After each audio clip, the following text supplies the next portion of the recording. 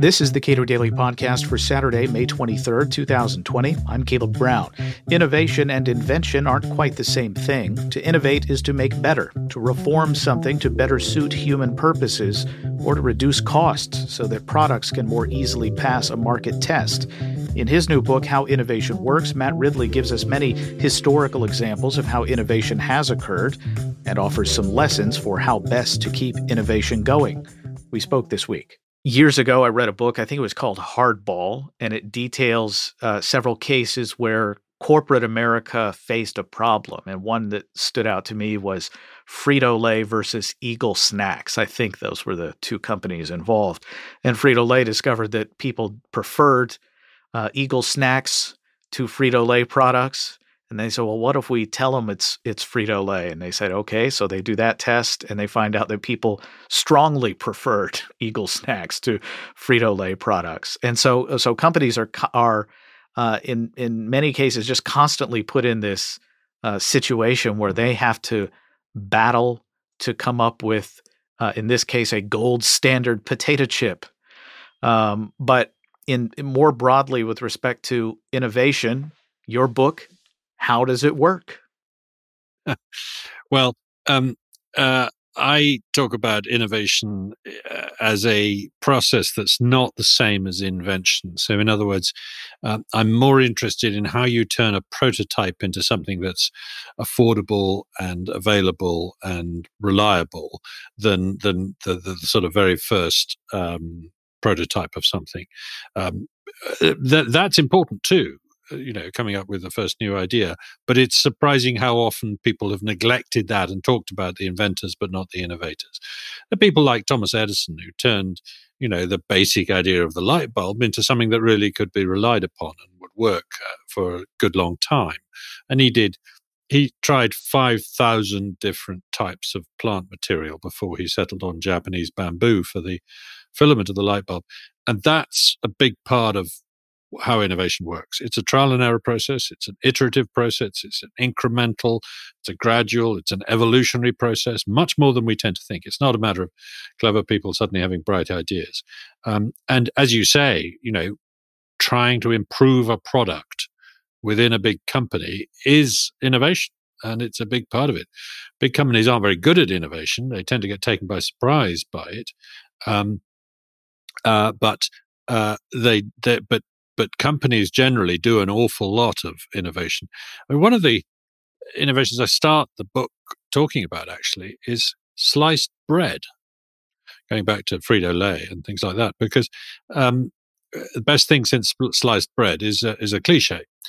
So I thought, well, okay, who did invent sliced bread, and how and why and when and where? And it turns out that it was a guy in Chillicothe, Missouri in the 1920s. Why then? Why there? It's not immediately obvious, except that when you think about it, couldn't really be done before sort of electrical machinery was around, because you're not going to hand slice bread and package it.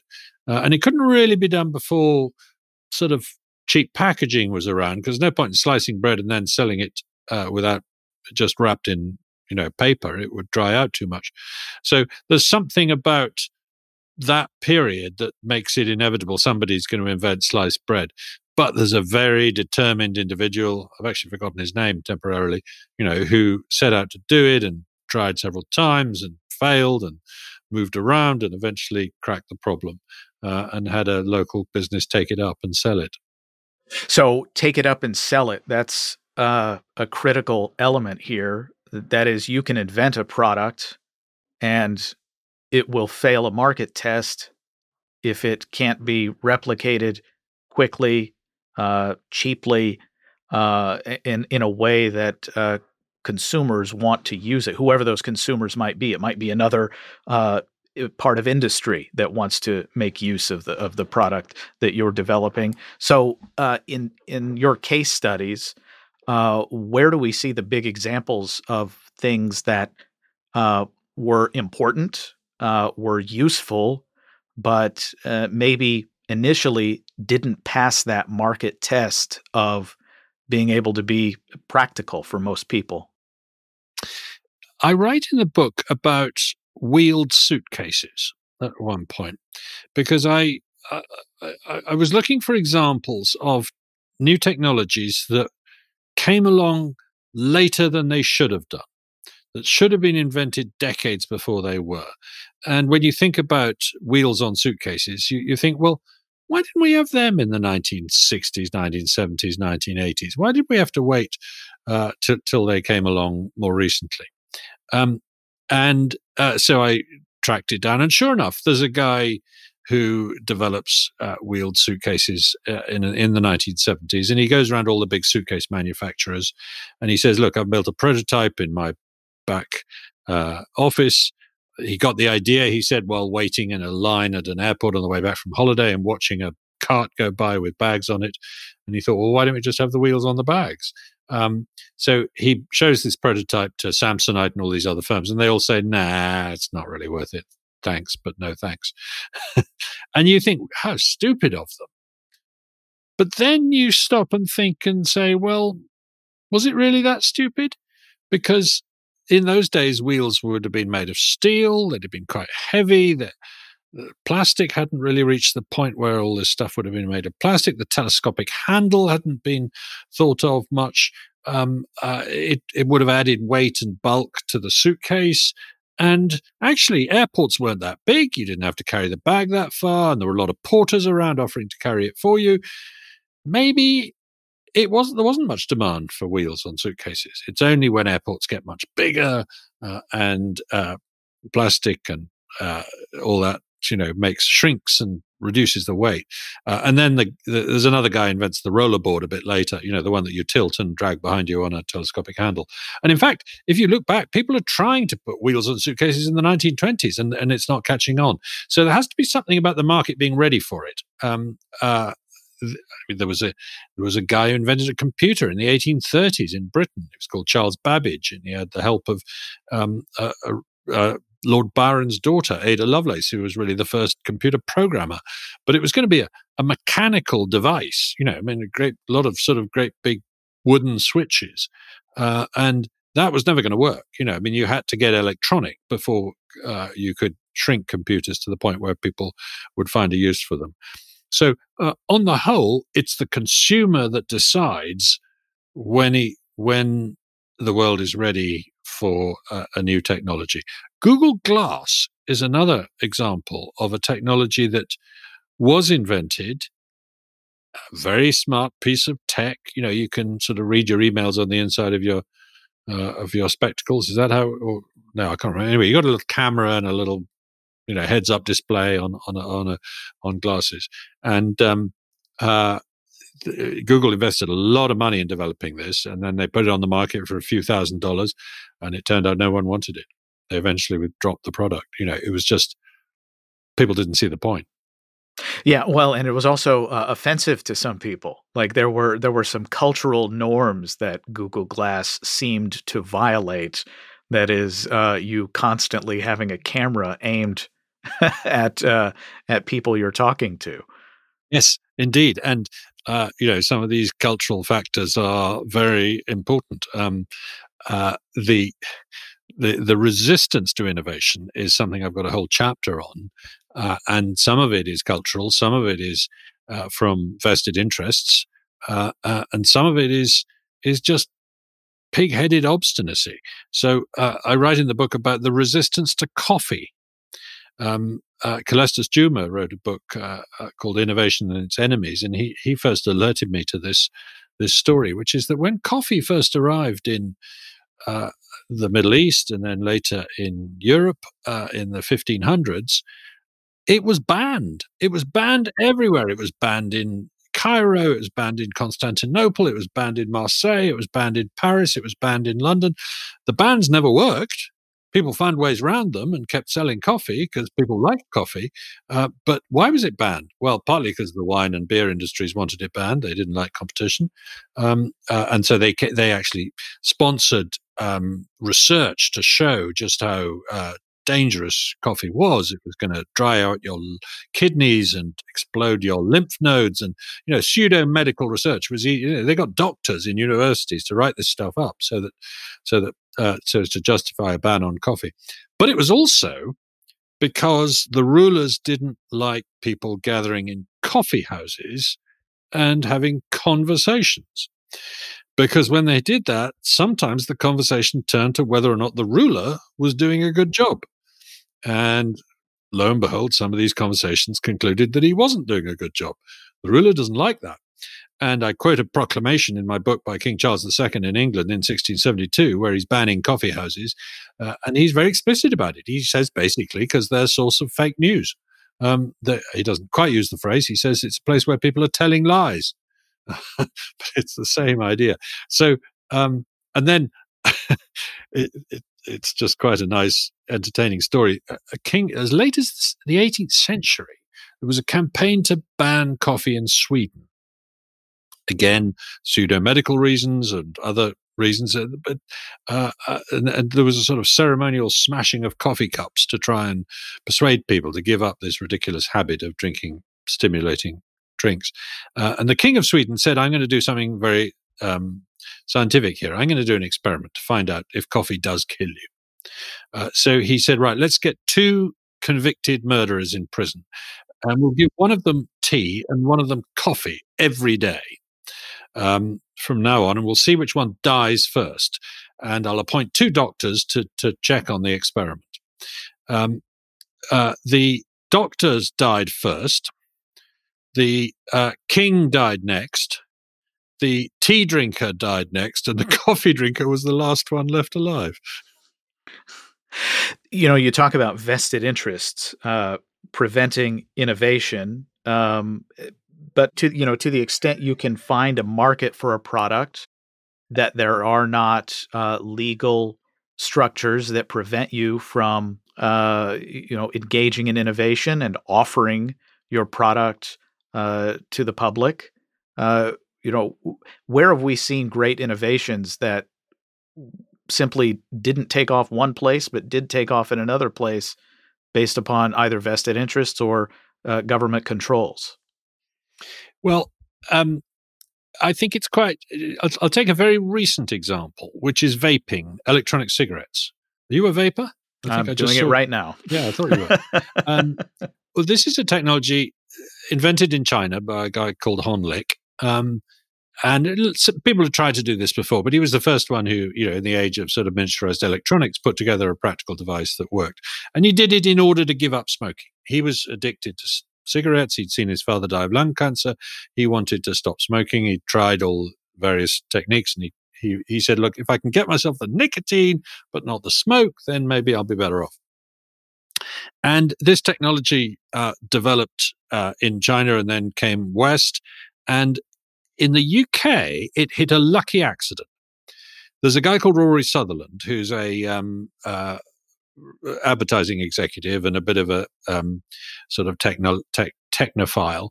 And he was an early adopter of this technology, got it from Hong Kong, I think. And so he'd taken up vaping instead of smoking. And he was meeting an old friend who was running the behavioral insights team for David Cameron, the Prime Minister of Great Britain, in number 10 Downing Street. And while they were having this conversation, he pulled out his electronic cigarette and took a puff on it. And David Halpern, the head of the behavioral insights team, said, what the hell is that? I've never seen one of those. And Rory explained, and he said, this is a really good technology because it's going to get people off cigarettes much more effectively than existing other alternatives will.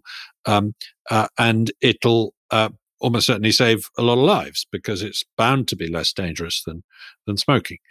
So Halpern said to Cameron, there's this new technology out there. I don't think we should ban it. The health Nazis will come along and tell us to ban it quite soon, but I don't think we should because it might save lives rather than kill them. We should probably regulate it for product safety and things like that. So Britain went down the route of positively encouraging this technology We don't allow it to advertise, but we do actually have an endorsement from the health authorities saying this is a good way to quit smoking, and it's 95% safer than smoking as far as we can make out. Encourage it, but regulate it for product safety.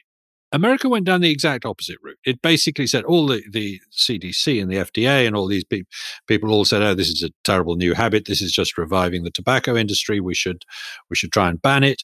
But they weren't able to ban it. It still came in various forms. But there was no product safety regulation because it wasn't trying to be encouraged in the US. And as a result, you got a black market developing, and you got all these THC and other products and that oil stuff that was used, and you got a whole lot of deaths. So this is a very good example of two countries going down very different routes with respect to a new technology. And it's quite similar to the prohibition story when you think about it. Pretty well exactly 100 years ago, the US brought in the Prohibition Amendment and banned alcoholic beverages. And as a result, didn't regulate the product safety and quality of alcohol. And there was a lot of black market alcohol, a lot of very strong alcohol, just like drugs. When you prohibit drugs, they get stronger because you don't want to be imported. You don't want to be trading in low, you want to be trading in sort of high density stuff that doesn't take up too much space. So you actually got, and then of course criminality got involved, and you had all the Al Capone and all the violence that came out of that. So that's a nice example, I think, of a technology being adopted right in one country and wrong in another. I'm not here to say that Britain does everything right and America does everything wrong. There's plenty of examples going the other way as well. So what is the role then of intellectual property? You mentioned vaping, and a lot of the products that were sold in the United States were sort of standard threading. They weren't proprietary in any significant way. For innovators who've created something that is new or have dramatically improved a product, has it gotten easier or more difficult for those innovators to capture a large share of the benefits of that innovation? Well, my view is, after looking at a lot of examples, that the intellectual property system we've developed is actually a hindrance to innovation.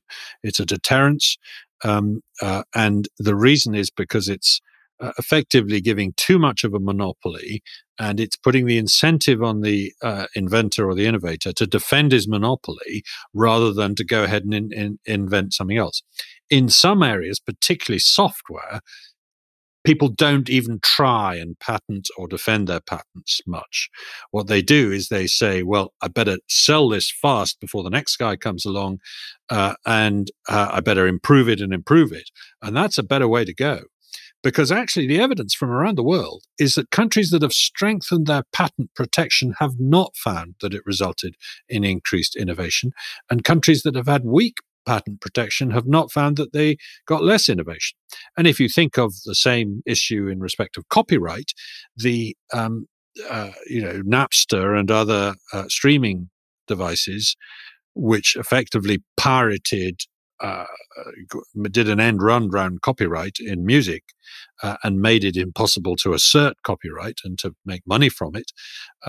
Did that result in a collapse of music making, a collapse of innovation in songwriting? No, quite the reverse. There's a lot more of it. Sure, performers had to go out and do live gigs instead of sitting back and letting the royalties roll in from Hey Jude or whatever it was that they used to do before that. But on the whole, so I'm a real skeptic about the importance of patents in encouraging innovation. Some of the greatest innovators, the Wright brothers, Samuel Morse with the telegraph, Marconi with radio, ruined their lives by spending decades in court fighting off people who were challenging their patents. They'd have been better off spending more time in the lab developing a new version of the device. So going forward, if you're a great innovator, or you have the potential to be a great innovator, where on earth do you want to be? It's a good question. And at every point in history, it's been somewhere. It's not been true that innovation has been happening everywhere. The last 50 years, you'd have wanted to be in California. 100 years ago, you probably wanted to be in London. 300 years ago, you probably wanted to be in Amsterdam. 500 years ago, you probably wanted to be in northern Italy, in one of the city-states there, Genoa or Florence or Venice or somewhere like that. And 1,000 years ago, you'd wanted to be in China, in Fujian particularly. 1,500 years ago, maybe Arabia. So, 1,000 years before that, you'd want to be in the Ganges Valley in India. These are the places where the bushfire is burning strongest, where people go because they're interested in innovation, where trade and prosperity is creating the capital that goes into innovation, et cetera, et cetera. And it seems like there's only one place at any one time. So where is it going to be in the next 10, 20, 30 years? Well, it's hard not to conclude that it's in China at the moment. That is to say, if you go and look at what's happening with consumer electronics, with how you pay for things, how you use social media, et cetera, the Chinese are not just catching up with the West; they're way ahead of the West on all sorts of things. They don't use cash, they don't use cards. It's all it's all virtual, it's all in the cloud, et cetera, et cetera. That seems weird when you think about it, because I've just described how it's free city-states which are not part of empires, which is where it happens. California is a bunch of city-states in a federal system. The Renaissance Italian city-states were the whole point of them was that they weren't part of the Ottoman Empire or the French Empire or the Spanish Empire or something like that. So how come it is that China is able to do that? Well, partly it does have access to city-states, places like Hong Kong, but also it's an authoritarian and very unfree regime at the political level. But way down below that, in the weeds, if you're trying to build a building and set up a new business and start a factory and build a new widget, you're pretty free. There's not many rules and regulations that you have to worry about. There's not many bureaucrats you have to wait for their decisions of. So, curiously, China is an exception which proves the rule. But all the same, I feel uncomfortable about the idea that the world might be putting its eggs in an authoritarian basket for its innovation in the future, for reasons you and I can easily imagine. A lot of these innovations are going to be used for illiberal purposes. And also, I don't think a regime that is as controlling and centralizing as Xi's regime particularly is, can long sustain this and can be the innovation engine for the world. So I think China will lose its crown. Where will it lose its to? I don't know, but my money would be on India. India is a big coming country. It's got a huge amount of spontaneous order already. It's a very bottom-up society. It's got a lot of spontaneous disorder too, and it's got a lot of dodgy infrastructure, which makes it very difficult to be a great place for business. And it's also got a populist in charge these days, which isn't great, etc. But nonetheless, it's an incredibly well-educated, English-speaking, very talented country, and I would think that it will reach the front of the pack sometime in the next few decades. I remember years ago that India used to pitch itself in advertisements for India, saying, we have the rule of law. We have an independent judiciary, things like that, to try to pitch. And it seems like that may have been an appeal to innovators. But on the flip side of that, India has massive regulation of very low level activity of street vendors, of people who otherwise might be innovating. I think that is the big problem. If they could sort that out, if they could get the license Raj, as they call it. I remember standing in a line. This is a very long time ago, but standing in a line in Delhi to buy a license that would enable me to stand in another line to buy a train ticket. And an Australian just turned to me and said, "Are you a Brit?" And I said, "Yes." And he said, "You guys taught them all this red tape. It's your fault." And he's not entirely wrong. There are a lot of innovations that have occurred throughout history that I suspect people didn't know they wanted until they existed. And if you listen to Don Boudreaux, he will wax poetic about the shipping container. And more recently, I would say the iPad was a product that a lot of people thought initially, even after it was announced, well, who wants this? So, what are some examples that you point to that were I didn't know it until I saw it. I didn't know I wanted it until they'd made it. I think the big one for me is the search engine. The search engine's probably the most important innovation of my lifetime in terms of how much I use it. I use it every day in one form or another. Somewhere on some website, I'm looking for something, I'm using a search engine.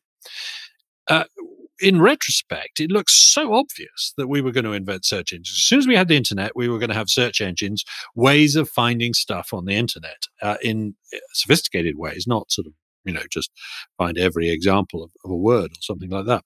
And so it's inevitable, it's obvious. You don't need Sergey Brin to meet Larry Page and invent Google before you've got search engines. In fact, they weren't even the first to invent a search engine. But more important, they didn't think they were inventing a search engine. And they certainly didn't think search engines were the way to make money off the internet, even though it became dramatically true that was the way to make money. Nobody saw that coming. Very few people saw that coming. And I often say to younger people, we didn't sit around in the 1980s saying, oh, I wish we had search engines. We should have done. I mean, it's kind of obvious when you think about it. And today, I find it, on the few occasions where you can't use a search engine, I find it so frustrating. I keep longing to reach for one. So on my, behind me are some bookshelves here. You can't see them because we're on audio, but I've got lots of books in my bookshelves. Every now and then I search for a book and I can't find it. And my instinct is to go to my computer and find somewhere on my computer. There must be a way to search my own bookshelf. Maybe that's an innovation that I can come up with. So I think that's quite a nice example of something that we found fantastically useful, all of us, but we didn't expect to find useful. There is a new controversy regarding food delivery services. Grubhub, DoorDash. I don't know if Uber Eats is part of this cabal. A lot of these places have been around for considerably longer. Uber Eats was a relatively late addition to this market, but some of these companies have developed business models where if you go to Google, you go to a search engine and you search for a restaurant, you'll then be drawn to Grubhub, and a phone number will be generated for you to call to make an order from one of these restaurants. That phone number was generated by Grubhub, and they make estimates about what kind of conversation you're going to have with this restaurant, and they then charge the restaurant a fee. For restaurants that have found themselves in a situation where they're getting charged more than the price of the product that they are ultimately selling to consumers. Now, in a technical sense, that sounds like an innovation to me, but it doesn't sound like one that is particularly useful, broadly speaking. It certainly is not. I mean, that, and my gut tells me that's going to go extinct as a practice, because the restaurants are going to find a way to stop being gamed and sunk in this way. But